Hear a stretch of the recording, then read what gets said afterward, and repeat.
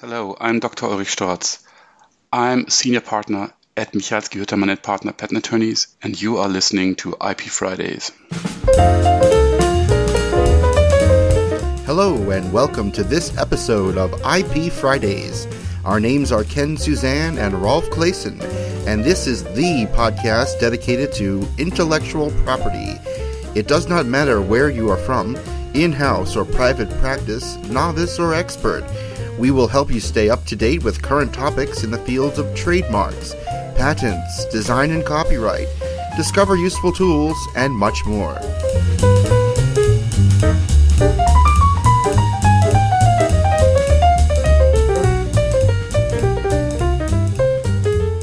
My co-host Ken Suzanne and I welcome you to episode 123 of IP Fridays.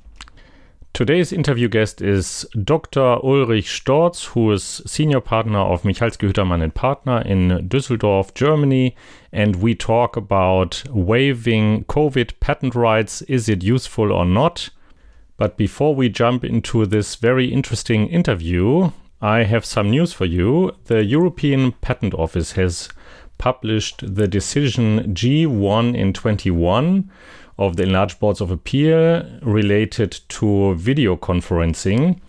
And it sounds like that video conferencing during Corona or other emergency situations is okay, even without the consent of the parties. However, the European Patent Office, the Enlarged Boards of Appeal, have worded the decision carefully, and the headnote says, during a general emergency impairing the parties' possibilities to attend in-person oral proceedings at the EPO premises, the conduct of oral proceedings before the Boards of Appeal in the form of a video conference is compatible with the EPC, even if not all of the parties to the proceedings have given their consent to the conduct of oral proceedings in the form of a video conference. So it seems that in the future, outside emergency situations, a video conference can be avoided by parties if one party is objecting to video conferencing. Also, the UK IPO has started a consultation seeking evidence and views on, for example, the extent to which patents and copyright should protect inventions and creative works made by artificial intelligence. The government of the UK wants the UK to be at the forefront of this revolution to encourage innovation in AI technology and promote it for use for the public good. At the same time, they want to preserve the central role of intellectual property in promoting human creativity and innovation. Also, there are some news from the USPTO. Kathy Vidal has been nominated to be heading the USPTO. She is currently managing partner of Winston & Strawn's Silicon Valley office, so she comes from private practice. Most IP stakeholders seem to find that she is a strong and capable candidate to head the USPTO. And now let's jump into the interview with Ulrich Storz. Hi, I'm Rolf Claessen. I'm patent attorney with Michalski Hüttermann & Partner in Düsseldorf, and today's guest is Uli Storz. Uli Storz is a biologist, and he has gathered a lot knowledge about the patents related to COVID. And I'm happy that you're here, and we are talking about the COVID patents today, right? Yes, thank you. May I just start one word, because I very often hear the term the COVID patent. The COVID patent must be lifted or must be suspended. And, well, the first message is there is no such COVID patent. And there's a couple of reasons for it, and maybe we discuss that in different aspects. Yeah. Right, because there are patents about the vaccine itself, and there are patents about the process to make the vaccine, and there are a lot of maybe you can explain what are the different types of patents that are. Maybe to give the listeners a framework, a rough framework, there is a lot of discussion about waiving patent rights. Right. Maybe first we understand what the patents are and what does it mean waiving of patent rights. Yes. And maybe we start with what patents are actually, what patents is this about? Right. Yeah. Maybe one step ahead. First of all, I think it is an incredible achievement that society has been able to make a vaccine against COVID in this record speed. And despite all all criticism with regard to, well, that was probably not properly made, I fully disagree with it. I think these vaccines have been tested to the highest standard possible. So I think all criticism is regarding the approval process is at least with regard to the BioNTech, the Johnson & Johnson, the AstraZeneca and the Moderna is not applicable. Maybe with regard to the Russian, because there was a lot of political pressure, and maybe also with regard to Chinese vaccines. But with regard to the ones I mentioned before, I think there's all criticism with regard to insufficient testing is not applicable, fully not applicable. So it's actually it's a gift that we received, and of course the issue is that there is an inequality in global distribution of this vaccine. And I think we all agree that, well, let's call it the Northern Hemisphere has an obligation to support the Southern Hemisphere in achieving sufficient vaccine supplies. I think there can be no doubt about it. The question, of course, is what role do patents play in this problem? And I think, and that is, I mean, because patents have often been made responsible for this inequality. And we carried out some studies. We published on these studies, and I link these articles below in the description. Yes. Thank you for doing that. One is published, one is in submission and not yet published. But what I believe is that it is too simplified to blame patents for that vaccine inequality. Now, let's first start with one point. COVID-19 or SARS-CoV-2 was discovered in late 2019. And Chinese scientists have, uploaded the genome of SARS-CoV-2 in early 2020. I think it's in the article. I think it's in January, February. I don't know exactly right now. So we now have September 2021. So it is about 18 months, 20 months past the day that the genome was uploaded into public databases. So technically, we know SARS-CoV-2, or we know the details of SARS-CoV-2 only for about 20 months. And something that a lot of people don't know is that patent applications, after being filed, are kept secret for 18 months. Well, we call it the U-boat phase or whatever, I don't know. And after 18 months, they are getting published. This means that if someone speaks about the COVID patent, these COVID patents, if they exist out there, we simply don't know them because they are not yet published. That is maybe one point. And because they are not yet published, they cannot be used against competitors to block competitors out of the market. So the first, misconception is that there would be patents protecting the actual COVID-19 vaccines to block competitors out of the market. These patents are, at this point of time, not yet known. We don't know them. Right. And because they are certainly not yet granted. Yes, and because we don't know them, the judges also don't know them, so they cannot be used against competitors. That's maybe the first message we need to discuss. Now, the second point is, of course, there is earlier IP that has been generated in the time before that protects composition of matter that is now part of the COVID vaccines. And the best example is the BioNTech vaccine, which is an mRNA vector that comprises, for example, in its lipid nanoparticles, specific lipids, or which has a specific mRNA sequence that is not 100% identical to the mRNA sequence of the viral spike protein for some reasons. And of course, these elements are or can be subject of patent protection. There's no doubt about that. And of course, this reflects in a way the long, and let me focus on mRNA vaccines, because that is, I have a very good understanding of the patent background of the mRNA vaccines. And of course, that background IP reflects the decade-long development of mRNA vaccines. So the concept of using mRNA as a vaccine has been introduced in 2000, so 20 years ago, yeah, by Ingmar Noer, who was the founder of CureVac.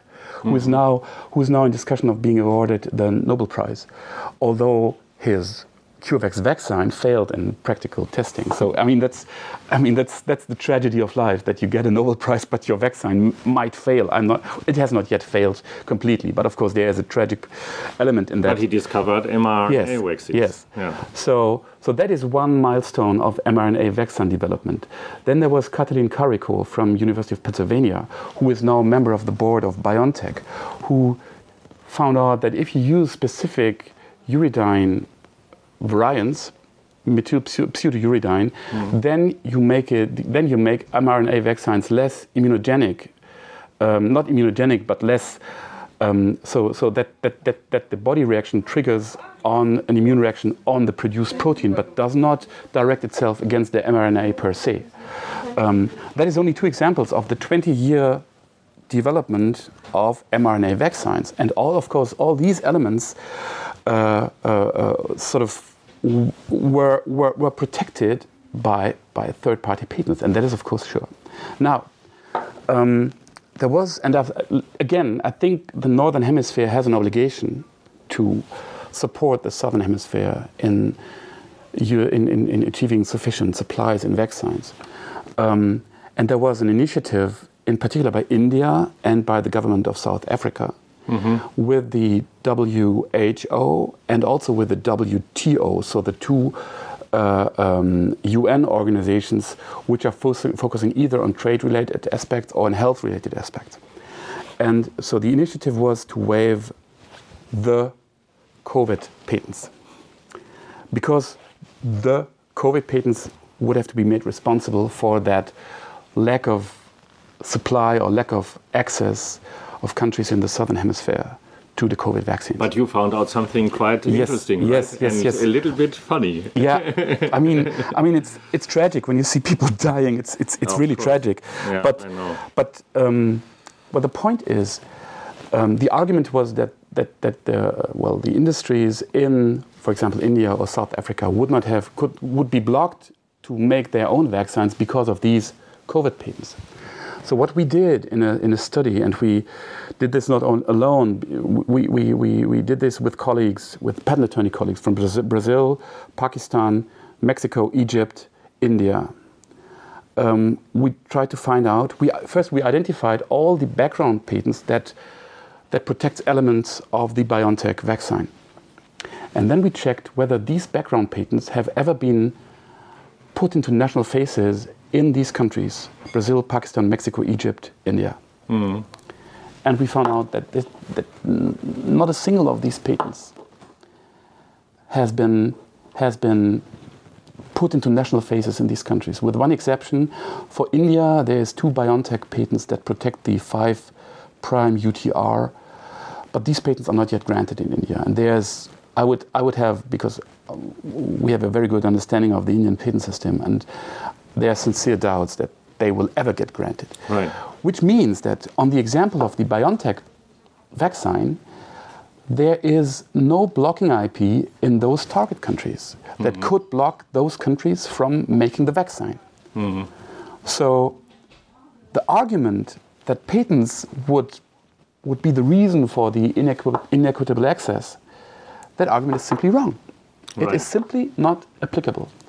Now, of course, there's other reasons, and the reason is maybe know-how transfer, supply of ingredients, maybe support in upscaling production. Of course, all these reasons apply, but patents are not the reason.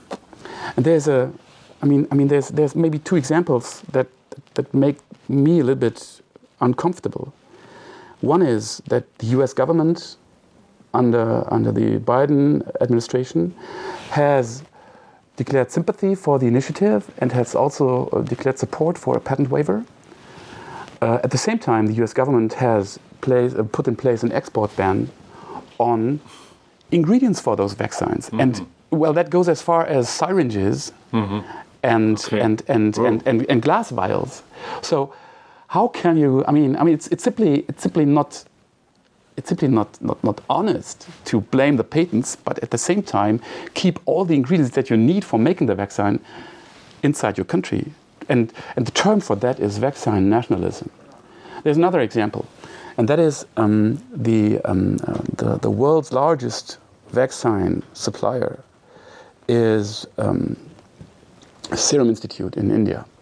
They deliver vaccines into about 170 countries in the world. And they have a license from AstraZeneca, Oxford University, for the AstraZeneca vector vaccine. And we all have the pictures in mind of sick people in India, and they really have a terrible development, or at least had a terrible development of the COVID disease. And there is an initiative by the World Health Organization that's called COVAX, under which vaccines are distributed in particular into African countries. And the Serum Institute was supposed to be the main supplier for that initiative, on the basis of the AstraZeneca vaccine, which is a vector vaccine. And then when the death figures went up in India, the Indian government put an export ban in place for those vaccines which were meant to be delivered to the COVAX initiative, which I think is understandable in a way, because they wanted to protect their own population before they delivered that into other countries. But the term for that, if you put it in bad words, is vaccine nationalism. Yeah. So, and I'm not blaming the Indian government for that, because I find it understandable. But at the same time, the Indian government blamed patents for blocking access. And that is simply, that is, in a way, that's not, let's say that's not consistent. So the inequality about the distribution of the vaccine is not caused by patents, but by many other different factors, among them vaccine nationalism, or maybe the lack of know-how how to produce this vaccine. Right, exactly right. And I saw in some internet. Well, I'm not as much in social media as you are, but I saw in some internet discussions when that argument is raised that it is also a problem of know-how transfer. Then that argument was very often blocked as or labeled as, well, that is post-colonialism. You know, if we say, well, maybe Indian companies don't have the know-how to make the mRNA vaccine, that was labeled as post-colonialism. And that, of course, first of all, it's not correct, and second, it doesn't bring us any further. So it doesn't help us in any aspect. No, we just simply a blaming argument. We simply cannot ignore that. So in fact, I think the reason for that inequitable access is manifold. And there's, of course, we are in the obligation to support the Southern Hemisphere, but it is way more complicated than only waive the patents, right? Right. And that is my concern. That's my point. Right. Yeah. And then there is also an instrument of compulsory licenses. Right. So, for example, if South Africa would have the opinion that they need this vaccine, they can also say, okay, we impose a compulsory license on these patents. They don't need WHO-based waiver of patents worldwide, right? So maybe you can elaborate on this. Exactly. So well, in Germany, the legal bar for placing a compulsory license putting into place is very high. But that does not apply to other countries. And of course, the possibility for countries to put compulsory licenses into place is regulated under the TRIPS contract, which is a contract that obligates all member states of the World Trade Organization to respect a certain level of IP protection, right? But within that framework, countries may put in place compulsory license under specific circumstances. And the Indian government, the Indian law, even allows compulsory licenses not only in an emergency case where the local population does not have enough access to a particular drug, but also for exportation into other countries, if in other countries there would be no sufficient supplies. Like, for example, for the Serum Institute, delivering vaccine to Africa. That's right. Which I'm not 100% sure whether that regulation is compliant with the TRIPS treaty. I haven't checked that. But so there are already legal means for those countries which now demand the suspension of the patent rights to not suspend, but to put a compulsory license into place on such patents. Which brings us back to the BioNTech case. However, you cannot put a compulsory license into place against a patent which does not exist. Right. Which you don't know. Which either you don't know or which has never been put into power in that respective not target state, or never ever initiated national phase in that country. Right. You see, so well, in a way, you and I, we are lobbyists. We are lobbyists of the patent system. Right. And I'm well aware that might be a problem when we provide an opinion on patent aspects, that from outside that might always be thought, well, these guys are lobbyists. But I mean, we cannot deny the facts. Right. We cannot. And anyway, yeah. So what would be your main takeaway for our listeners? What would you tell them? Okay, this is what they need to bring back from this video. Yeah. Well, first of all, we now think that it was a very easy game to make these vaccines. Well, it took only 8 months to achieve market, to do the entire development process, which is record speed, because before COVID, the fastest vaccine that came to the marketplace was a mumps vaccine, and that took 5 years. So in a way, we now think, well, that's an easy game, and because it is supposed to be so easy.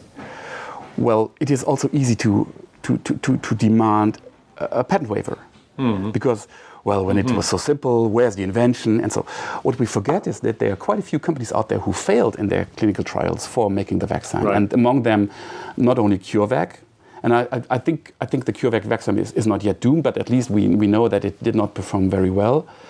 But other companies like Merck or Sanofi Pasteur also failed in making their vaccine. So the point that BioNTech, Moderna, Johnson & Johnson and AstraZeneca were so successful, that should not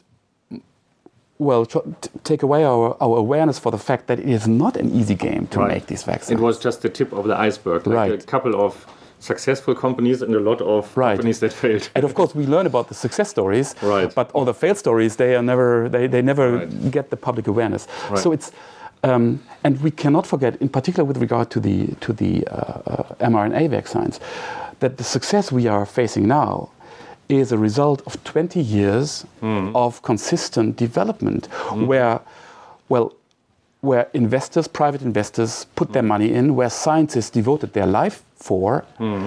And I think it is way too simple to now say, okay, now that we have the vaccines, get rid of all these patents. I mean, that is simply, in a way, we need to think about the future. There will be new pandemia coming, and there needs to be an incentive for scientists and for investors to invest their resources into the development of new vaccines or new drugs against new diseases. Right. Yeah. So now my final question is, if people want to get consulting regarding vaccines or maybe even the COVID patent system and learn more from you, where can they reach you? We have a web page, and I think you know that. Right. We're based in Düsseldorf, in Germany, but we have a European reach. So we serve from our office in Düsseldorf. We serve clients in all countries in Europe. We also do active counseling for clients in the United States and Asia. Well, people sometimes ask me, okay, for example, what is the best combination? If I have the first shot in BioNTech, should I take the second shot in AstraZeneca? That's not our business. So, no, I mean, I know. People want to know more about the patent situation, to understand this patent situation better, and get paid consultant. Yes. Consultants. Yeah. Of course. Yeah, contact us. We are always happy to help. We are.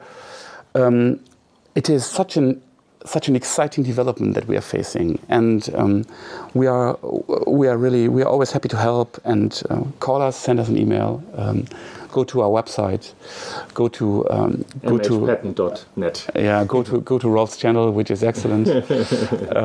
So because there's hardly any fields out there where the degree of misunderstanding is as high as it is in IP or patent protection. Right. And I mean, you know what I'm speaking about. Yes. Yeah. I try to remedy this. Yeah. with a lot of success. You know. Okay. Well, thank you very much for Good. being on my YouTube channel and on the video. I thought you would say on the show. On the show. Yeah. Yes. Okay. Yes, happy to be here, and welcome again to our firm. Thank you. Thank you very much.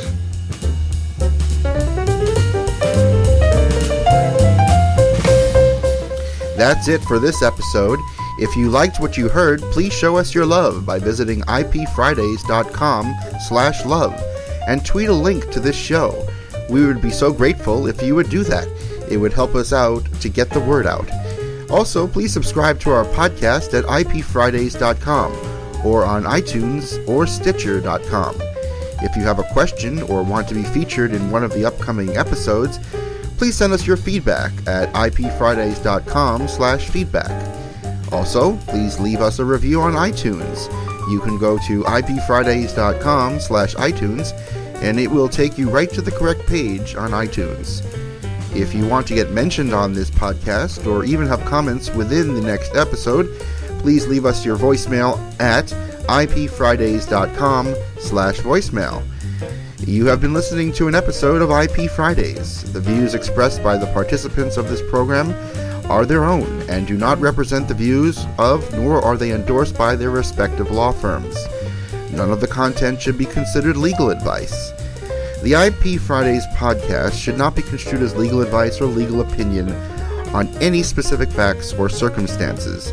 The contents of this podcast are intended for general informational purposes only, and you are urged to consult your own lawyer on any specific legal questions. As always, consult a lawyer or patent or trademark attorney. Copyright 2014, all rights reserved.